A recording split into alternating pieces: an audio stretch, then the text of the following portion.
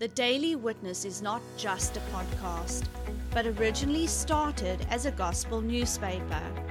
Trevor van Vieren Ministries distributes this newspaper free of charge, paid for by partners and friends.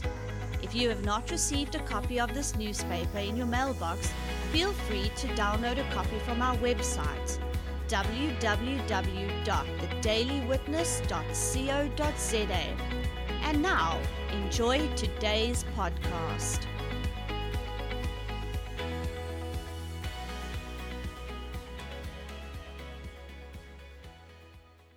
En goeiedag almal, welkom en nog 'n weergawe van die Daily Witness. My naam is Ware Sekerheid.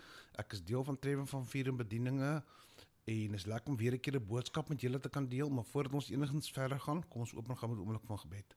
Hemelse Vader, ons kom nou uit die naam van Here Jesus Christus en ons sê vir U baie dankie Here vir die voorreg wat U ons weer gegee het om vandag na U woord te kan luister en die woord te kan bedien. Ek vra in die naam van Here Jesus Christus dat elke persoon wat na hierdie boodskap luister, U woord sal ontvang en ek bid in die naam van Here Jesus Christus Vader dat dit 'n impak in hulle lewens sal maak. En ek vra Vader dat U Heilige Gees na vore sal kom en U woord sal uitbring en ek vra U naam verheerlik mag word in die naam van Here Jesus Christus. Amen. Daar sê, is weer 'n keer lekker om weer 'n keer 'n boodskap vir julle te kan bring. Hierdie week het ek 'n spesiale boodskap en ek regtig voel dat die Here dit op my hart gebring. 'n Spesifieke boodskap hierdie week aan te bring en die boodskap wat ek vir hierdie week wil bring is getiteld Ware Sekerheid In God. Mense, ons lewe nou tans in 'n wêreld, in 'n land waar daar soveel dinge is wat gebeur, soveel dinge besig is om ons in plat te val.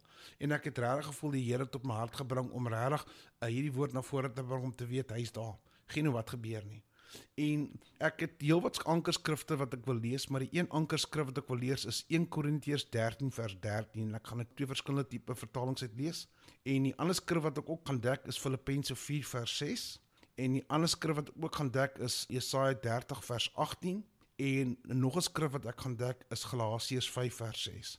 En soos ek genoem het, die Here het my hart gebring om hierdie week die boodskap te bring wat getitel is 'n ware sekerheid in God. En vir die rede dat met die dinge wat om ons besig is om te gebeur, met die load shedding wat landtyd besig is om te gebeur en ander dinge in die ekonomie en wat sukkel en sekere mense wat maar sukkel in hulle daaglikse lewens. Hulle mag sukkel in huisomstandighede, hulle mag sukkel in hulle werksomstandighede. Hulle mag sukkel in ander areas van hulle lewe. Dit is so belangrik mense om te weet dat die Hemelse Vader en Here Jesus Christus is nog nie heeltyd daar. Hy sit nog die heeltyd op die troon. Niks het verander daar nie. En kom ons kyk na die eerste skrif waaruit ek wil lees en dit is in 1 Korintiërs 13 vers 13. En ek gaan eerstens lees, ek gaan uit twee verskillende vertalings uitlees. Ek gaan uit die Bybel vir almal uitlees en die boodskap uitlees. En die Bybel vir almal sê, daar is net 3 dinge wat regtig belangrik is. En dit is om aan te hou glo, om aan te hou hoop en om lief te wees vir God en vir ander mense. Maar die belangrikste is om lief te wees vir God en vir ander mense. En ek lees dieselfde skrifgedeelte weer 1 Korintiërs 13 vers 13 uit die boodskap uit. En dit sê daarso, tot daardie tyd kom, het ons 3 belangrike dinge wat ons op koers moet hou. Daar is die verhouding met God, die sekerheid dat hy sy belofte sal hou en die liefde. En van hulle staan die liefde bo aan die lys.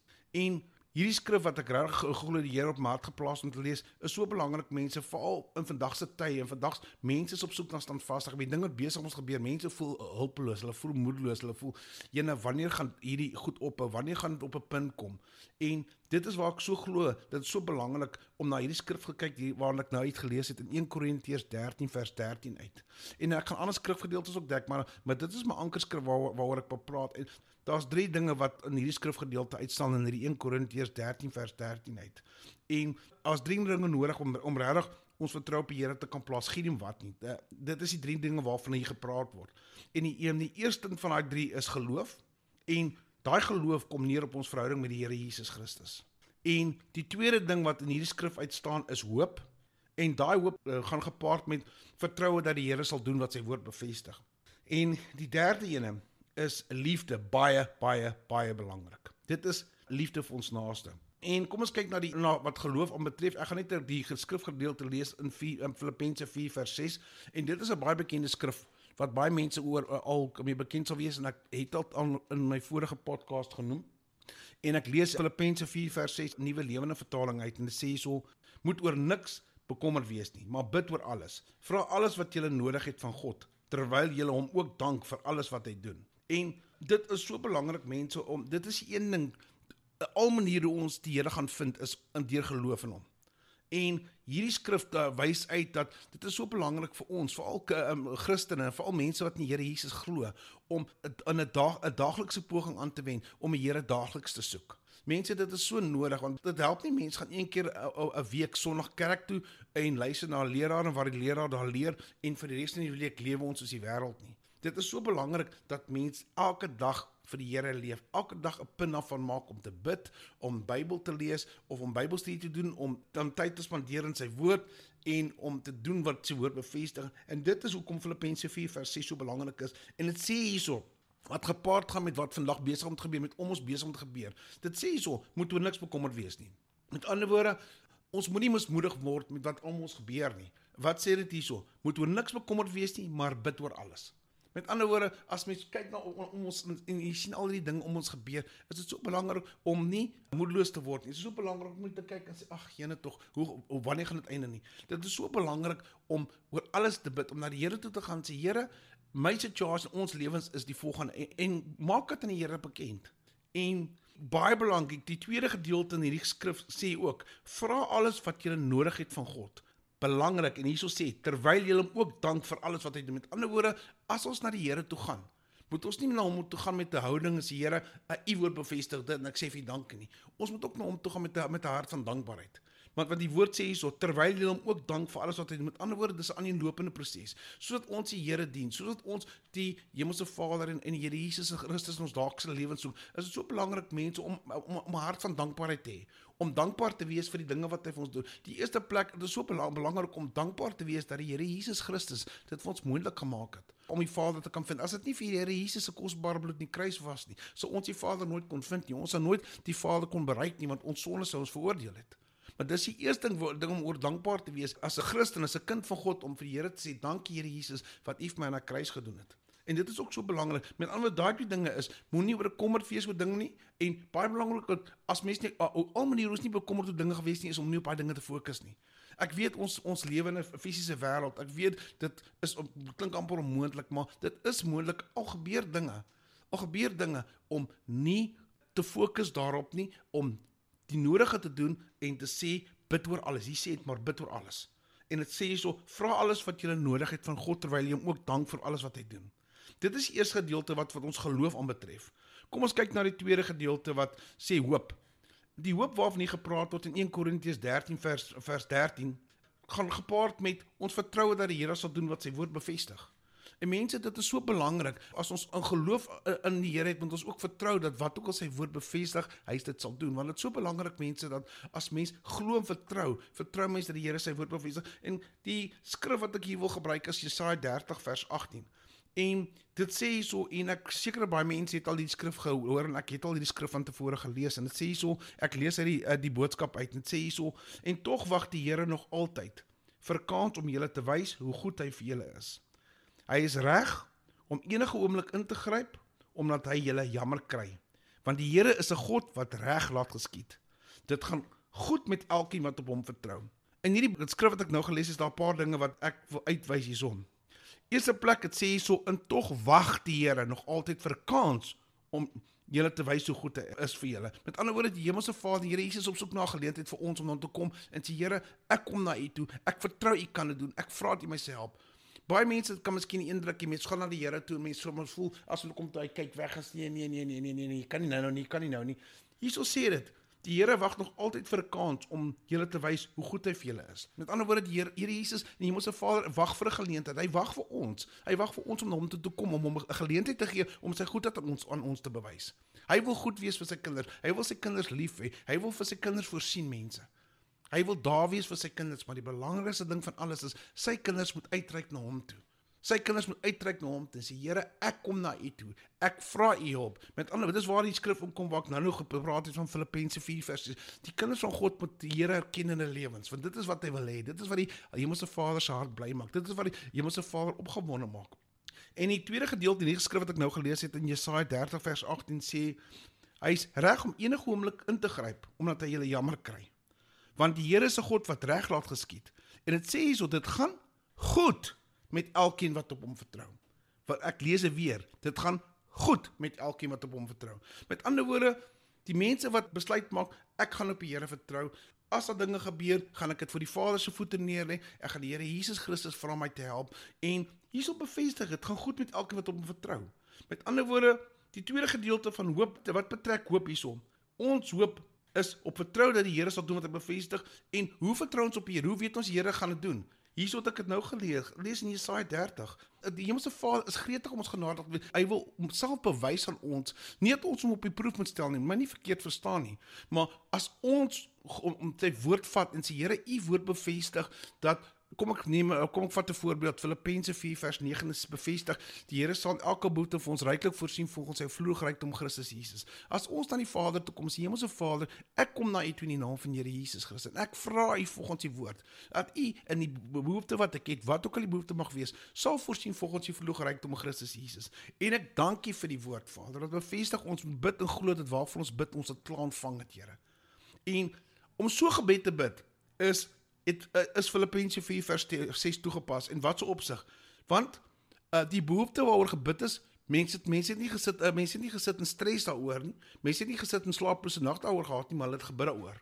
En die tweede gedeelte, daai gebed is toegepas volgens Filippense 4 vers 6, die tweede gedeelte sê, vra alles wat jy nodig het van God, terwyl jy hom ook dank vir alles wat hy bedoel. Met ander woorde, maak jy behoefte aan die Here bekend, en dank die Here vir sy goedheid, dat hy in die verlede vir persoon kon gedoen het, en vir dat hy getrou is aan sy woord. Dit is wat nommer 2 aan betref hoop. Met ander woorde, hoop om te vertrou dat die Here sal doen wat hy bevestig, en hy is getrou daaraan. En mense, die derde deel wat ek hierna wil kyk, is baie, baie belangrik. En dit kom neer op liefde. Ouch. Dis iets waar ons almal mee in ons daaglikse lewens sukkel.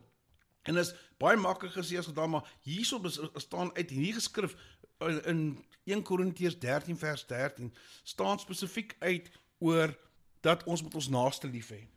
En ek weet, dit is makliker gesê as gedaan, maar dit is so belangrik, mense, om te besef dat ons moet liefde bewys aan ons naaste, want die Bybel maak dit baie duidelik om te sê, geloof sonder liefde is dood. Met ander woorde, al maniere hoe ons die Vader in die tyd waar ons nou lewe kan vind, is deur geloof. En al maniere hoe ons geloof actief gaan kry, hoe ons geloof gaan kry om te werk dat ons die Vader kan vind, is deur liefde in ons harte te hê teenoor mense. En ek weet, hierdie is 'n baie moeilike onderwerp, want baie mense sukkel daarmee. Dit is iets waarmee ons daagliks mee moet werk. Maar kom ek lees hier wat sê Galasiërs 5 vers 6 in die boodskap, en dit sê hierso, as ons in Christus glo, maak dit glad nie saak of ons die teken van die besnydenis aan ons liggame dra of nie, want dit tel glad nie meer by God nie. Dit is uit die mode, ou nuus. Al wat nou saak maak, is geloof. Daardie soort geloof wat maak dat ons ander mense met alles in ons lief het. Hierdie is 'n baie belangrike skrifgedeelte, mense. Dit is so belangrik, want as mens kan leer om jou naaste lief te hê, dan is daai kontakpunt wat ons nodig het om die Here te kan vind, elke dag is daar. En baie mense kan voel, en ek gebruik hierdie voorbeeld baie, maar baie mense kan voel, as hulle bid in die dak vas, hulle voel dit kom nêrens nie. Eerste plek, die fout lê nie by die Here nie. Ons moet onsself ondersoek. Ons moet eers plek ondersoek en kyk wat gaan ons harte aan, want dit is so belangrik. En dis ook belangrik om te dink, mense sny hulle kontak met die Here af deur verskillende dinge. En een ding waar die mense hulle kontak met die Here kan afsny is deur ongeloof. En nog 'n manier hoe mense hulle kontak met die Here kan afsny uit om met hulle eie krag dinge te probeer doen. En baie belangrik, die laaste ding is, soos ek nou mee besig is, die ander manier hoe mense hulle kontak met die Here afsny, is om nie na hulle naaste lief te hê nie. En die Here se hart vir sy kinders is om vir mense om te kan weet, hy's daar vir sy kinders. En dit mag nie so lyk nie. Ons lewe nou heiliglik in 'n situasie met die dinge wat in ons land gebeur as load shedding. Daar mag watertekorte wees. Die ekonomie mag nie so goed doen op die oomblik nie, maar die belangrikste van alles is mense om te weet, die Hemelse Vader en die Here Jesus Christus is nog steeds op die troon. Die Hemelse Vader is nog steeds daar, die Here Jesus Christus het nog steeds vir ons sondes aan die kruis gesterwe, maar dit is so belangrik dat ons nie na ons fisiese wêreld kyk nie, dat ons nie fisies om ons kyk nie. Dit is so belangrik om te besef, ons moet die Here vind in alles wat ons doen, maar dit hang van ons af. Ons het daai verantwoordelikheid om dit toe te pas in ons eie lewens, want dis al maniere hoe ons die Here kan vind, is om te weet, hy's daar vir sy kinders. En die woord maak het baie duidelikheid waar hy sê, hy sal ons nooit in die steek laat. En die woord maak het ook baie duidelik wat sê, al word die regverdige, die hoef die rampe getrek, die Here red hom uit almal uit. Maar mense, al hoe die Here daar vir sy kinders kan wees, is as sy kinders uitreik na hom toe, as sy kinders om erkenning gee in hulle lewens. En dis waar ek hier gelees het in Filippense 4 vers 6, waar het sê, jy moet oor niks bekommer nie, maar bid oor alles. Ek weet, is makliker om kommer te wees en om te dink oor goeders en met ander mense te praat, maar die grootste belangrikste ding van alles is, as iets gebeur, bid ons daaroor, met die huidige situasie van die land besig om te gebeur, ek weet, dis uiters frustrasie, maar die Here het so sterk op my hart geplaas, dat ek regtig 'n boodskap van hoop vir die mense moet gee, 'n boodskap van hoop om te weet, die Here God is nog steeds daar, die Here Jesus Christus is nog steeds daar vir sy kinders. Ek gee nie om wat gebeur nie, hy is daar. Hy gat ons nie in die steek laat nie. Hy het ons hand gevat, hy het ons die geleentheid gegee. Die Here Hemelse Vader is so lief vir sy kinders, so lief vir ons, dat hy die Here Jesus prys gegee het, sy beste, om vir ons aan hy kruis staan. Dit wys net hoe belangrik ons vir die Here is. Elke persoon wat hierdie boodskap luister, is spesiaal in die Hemelse Vader se oë. Elke persoon wat hierdie boodskap luister, het 'n spesiale plek in die Hemelse Vader se hart. Nie een persoon is, soos in Engels sal sê, 'n outcast nie. Almal is spesiaal, almal het 'n spesiale plek in die Here se hart, en die Here het 'n spesifieke doel vir elke persoon, maar dit is so belangrik vir die mense om uit te reik, om die moeite te doen te sê, Here, ek glo, U het 'n plan vir my lewe, ek glo, U kan my help in die volgende dinge. Dis waar ek hier gepraat het van Filippense 4 vers 7, wat sê oor hoe ons moet oor niks bekommerd wees nie. En dit is ook so belangrik, waar die mense vir die Here 'n geleentheid sal gee, en dit is waar ek gelees het in Jesaja 30 vers 18, waar die Here sê, en tog wag die Here nog altyd vir 'n kans om te wys hoe goed vir hom. Aan die ander woorde, die Hemelse Vader sit op die troon, die Here Jesus langs hom. Hy wag vir sy kinders. Soveel mense mag dink, hulle bid en hulle wag vir die Here. Is eintlik andersom. Die Hemelse Vader wag vir ons. Die Hemelse Vader wag vir ons om die nodige geloof na hom te kan bring, om homself aan ons te kan bewys. Maar weer eens, dit hang van die kinders van God af om die nodige geloof vir hom te kan gee, om te wys, Here, ek het geloof en ek glo en vertrou, U woord bevestig, U sal die volgende doen, ek glo en vertrou, U is getrou in die woord, en ek dank U daarvoor. En dit is waar ek ook gelees het, dis die mense wat op die Here vertrou, die laaste gedeelte na Jesaja 30 vers 18, wys baie duidelik, dit gaan goed met elkeen wat op hom vertrou. En ek lees weer 'n keer, dit gaan goed met elkeen wat op hom vertrou. Nie dit gaan sleg nie, dit gaan goed met elkeen wat op die Here vertrou. Hoekom? Want die Here is 'n magtige God. Die Hemelse Vader kan enigiets doen vir sy kinders. Die Bybel bevestig, hy kan enigiets doen vir enigiemand wat glo. En dit is so belangrik, want die mense moet besef, hulle moet nie die fisiese wêreldomstandighede vat en stres daaroor en voel hulle kop en 'n gat druk en ek weet mense, ek weet ons lewe in 'n moeilike tyd. Dit is nie maklik nie, dit is 'n frustrasie. Dit is 'n frustrasie om die load shedding te sien. Dit is 'n frustrasie om te sien wat besig is om te gebeur, maar dit help nie ons klaar nie, want niemand gaan luister nie. Die beste ding is om te doen, om nie daai frustrasie te laat opbou en onsself kontak met die Here af te sny nie, want dit is baie belangrik. Ek het nou net die punte uitgewys, om te sê, dat mense sny hulle kontak met die Here af deur ongeloof, en deur dinge uit eie krag uit te doen, en nie liefde vir hulle naaste te hê nie. Ongeloof met ander woorde, om te dink, ag, weet, ons situasie gaan verander nie. Dit is ongeloof, mense. As mense nie kan glo en vertrou die Here daar is vir hulle nie, hulle sny hulle self van die Here af, want hulle pas ongeloof toe. En om dinge hulle eie krag te doen, as mense bid en voel, dis seker nie die Here se wil nie, ek sal nou maar seker moet regkom, om dinge hulle eie krag te doen, dis ook, in daai opsig sny hulle self ook van die Here af. En om nie 'n naasliefde uit te leef nie, en ek sê nie naasliefde om elke persoon 'n druk te gaan gee nie, die naaste liefde is net om met jou naaste saam te leef, en om te kan dink dat elke persoon wat saam met ons op 'n straat loop, as Here Jesus Christus het vir daai persoon ook aan die kruis gehang. Geen nie om van watter ras hy is, geen nie om van watter nasie afkom nie, die Here is lief vir ons almal. En die Bybel maak dit baie duidelik wat sê die Here, dis nie die Hemelse Vader se wil wat enigiemand verlore gaan nie. Die Here Jesus Christus het vir elke persoon op hierdie aarde aan daai kruis gehang. En dit is die Hemelse Vader se hart en wil, dat elke persoon sal bid en glo, dat die Here Jesus Christus het vir hom aan daai kruis gehang, of vir haar aan daai kruis gehang. En dit is so belangrik, om dit makliker vir mense ook te maak is, erken die Here, maak dit 'n punt daarvan om 'n dag te begin, om net op te staan en sê, Here, dankie vir die dag. Het gee nie om wat die weer buitekant is nie, gee om wat die situasie is, ons het nog asem in ons longe. En dit is so belangrik om te besef, daar's iets om voor dankbaar te wees.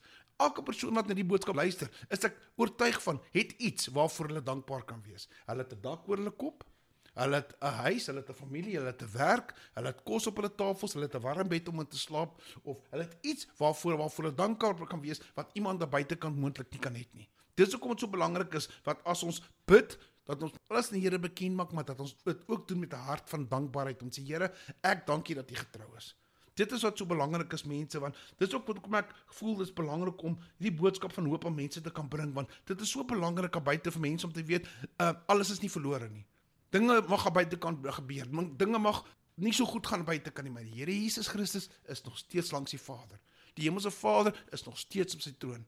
En ek het nou nog gelees daarso, waar hy sê, hy wag vir 'n geleentheid. In Jesaja 30 vers 18 sê daar, en tog wag die Here nog altyd vir 'n kans om in jou huis te kom. Met ander woorde, die Hemelse Vader is nog steeds op die troon, en hy wag op ons, sy kinders, om na hom toe te gaan. En hoe gaan ons na hom toe? Weer 'n keer, Filippense 4 vers 6. Moet oor niks bekommerd wees nie, maar bid oor alles. Vra alles wat jy nodig het van God, terwyl jy hom ook dank vir. Met ander woorde, gaan na die Here toe met 'n hart, soos ek van tevore gepraat het. Moenie na die Here toe gaan met 'n onklaarheid nie. Die Here wil hê ons moet op hom vertrou, maar die Here wil ook hê ons moet na hom toe kom met die regte gemoed, met die regte hart. Die Hemelse Vader is nie op soek na perfekte mense nie. Hy is net op soek na iemand wat na hom toe kom om hom te erken in hulle lewens. En dit is so belangrik, mense, om na die Here toe te gaan en om te vertrou. En as ons die Here erken en alles volgens sy woord in Filippense 4 vers 6, wat gebeur? Die volgende is Jesaja 30 vers 18. En die Here wag vir 'n kans. So as 'n persoon hom toe kom en sê, Here, ek het hierdie behoefte in my lewe. Ek glo as met die regte hart gebid word, sal jy sê, jippie, ek het nou die geleentheid om vir hierdie persoon te kan wys hoe goed ek vir hom kan wees. Want jy sê dit. En tog in Jesaja 30 vers 18. En tog wag die Here nog altyd vir kans om aan julle te bewys hoe goed hy vir julle is. En dit sê so, en ek lees weer 'n keer uit die boodskap uit. Hy sê, ek is reg om enige oomblik in te gryp, omdat hy julle jammer kry. Want die Here is 'n God wat reg laat geskied. Dit gaan goed met elkeen wat op hom vertrou. Met ander woorde, wat ook al buite kan gebeur, mense wat 'n verhouding met die Here Jesus Christus, dit sal goed gaan met hulle. Want hulle ken die Here met alles, en die Here sal toelaat, dat as hulle hom regtig toegang tot die lewens gee, vir sy Heilige Gees om hulle leiding te kan gee, elke dag. Al gebeur wat, dat sy Heilige Gees is daar om ons leiding te kan gee, mense. En derdens, liefde vir ons naaste. Die liefde vir ons naaste is die belangrike punt. Daai liefde is wat ons toegang gee tot die Vader, wat ons geloof krag gee. Dis soos 'n ding wat so met 'n battery werk. Enigiets wat nie 'n battery het nie, kan nie werk nie. Liefde is ons battery wat ons toelaat, ons krag gee, en ons gebed krag gee om tot die Here te kan bid. En ons geloof krag gee. Met ander woorde, sonder liefde is daai geloof en daai gebed dood. En want 'n gebed is afhanklik van geloof, en geloof is afhanklik van liefde. Met ander woorde, dra liefde uit, en hoe kan 'n persoon weet as hulle liefde in hulle lewe of hulle liefde vir hulle naaste is om as daai persoon vir 'n ander persoon kan bid, as iemand na 'n persoon kan kyk en sê, ek wens dit gaan goed met jou, ek hoop dit gaan goed met jou, om nie 'n persoon sleg te sê nie, om nie 'n persoon te kritiseer nie, om nie uit te gaan om daai persoon te beledig nie, maar net om in vrede met daai persoon te lees en goedhartig te wees oor daai persoon. Daai is tekens dat mense in vrede en liefde met mekaar kan lewe. Dit is 'n beginpunt. Daar's soveel verskillende fases in waar liefde gepaard mee gaan. Maar dit is so belangrik om te begin daarmee. So ek sê, daar's verskillende fases wat liefde aanbetref, maar dit is 'n goeie beginpunt. Soos as mense by stopstraat stop, en daar's nog 'n kar, laat die kar eers ry. Of as mense besig om te wag by 'n robot en 'n persoon kan 'n persoon 'n kans gee om te ry, laat die persoon ry. Dit is 'n beginpunt, mense. Dis 'n beginpunt om goed te wees teen jou naaste buite. Sulke klein dingetjies is baie belangrik, maar sulke klein dingetjies wat opbou, en dit is waar mense begin leer om jou naaste lief te hê, om nie aggressief te wees nie, om nie selfsugtig te wees nie, maar om ander mense ook te dink, nie net aan elke persoon om hulle eie self te dink nie. Maar ongelukkig is my tyd verby, en ek sal graag nog hieroor wil gepraat het, maar mense, ek wil regtig vir elke luisteraar aanmoedig om te sê, dat die Here Jesus Christus is daar vir sy kinders.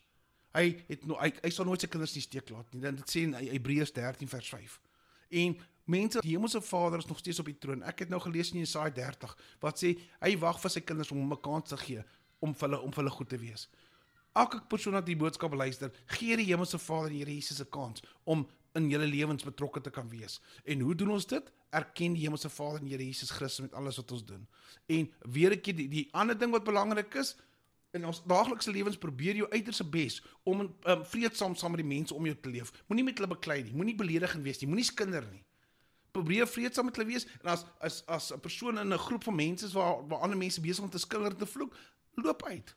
Maak jouself, verskoon jouself net en loop net uit en doen iets anders. Dit is sulke klein dingetjies, mense, wat belangrik is, wat uitstaan.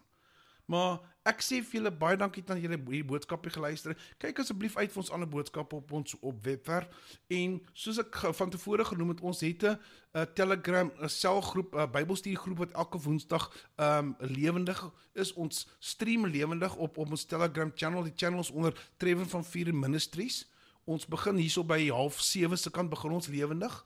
En ek wil elke persoon aanmoedig, asseblief luister, stream, dit is gratis, skakel in en luister en leer daaruit, want elke week is daar iemand anders wat die woord bedien, maar ek sê weer 'n keer vir julle baie dankie. Hey everyone, if you enjoyed today's podcast, feel free to let us know by contacting us via our Telegram channel, Trevor van Vieren Ministries, or send us a message on our Facebook account. And if you liked what our ministry is doing, why not partner up with us and sow into God's vision, which is to bring a printed copy of our newspaper to every house in our city. All funds are used to increase the print run and reach more houses with the good news of Jesus Christ. You can sow via our website at www.thedailywitness.co.za. There you will find a tab called Sow into a Vision. If you are inside of South Africa, you can use the option of SnapScan. You can download this app free of charge from Play Store or iTunes. If you are outside of South Africa, you can use our option of Give and Gain. We thank you for your faith and generous support. Remember, we love you and Jesus loves you.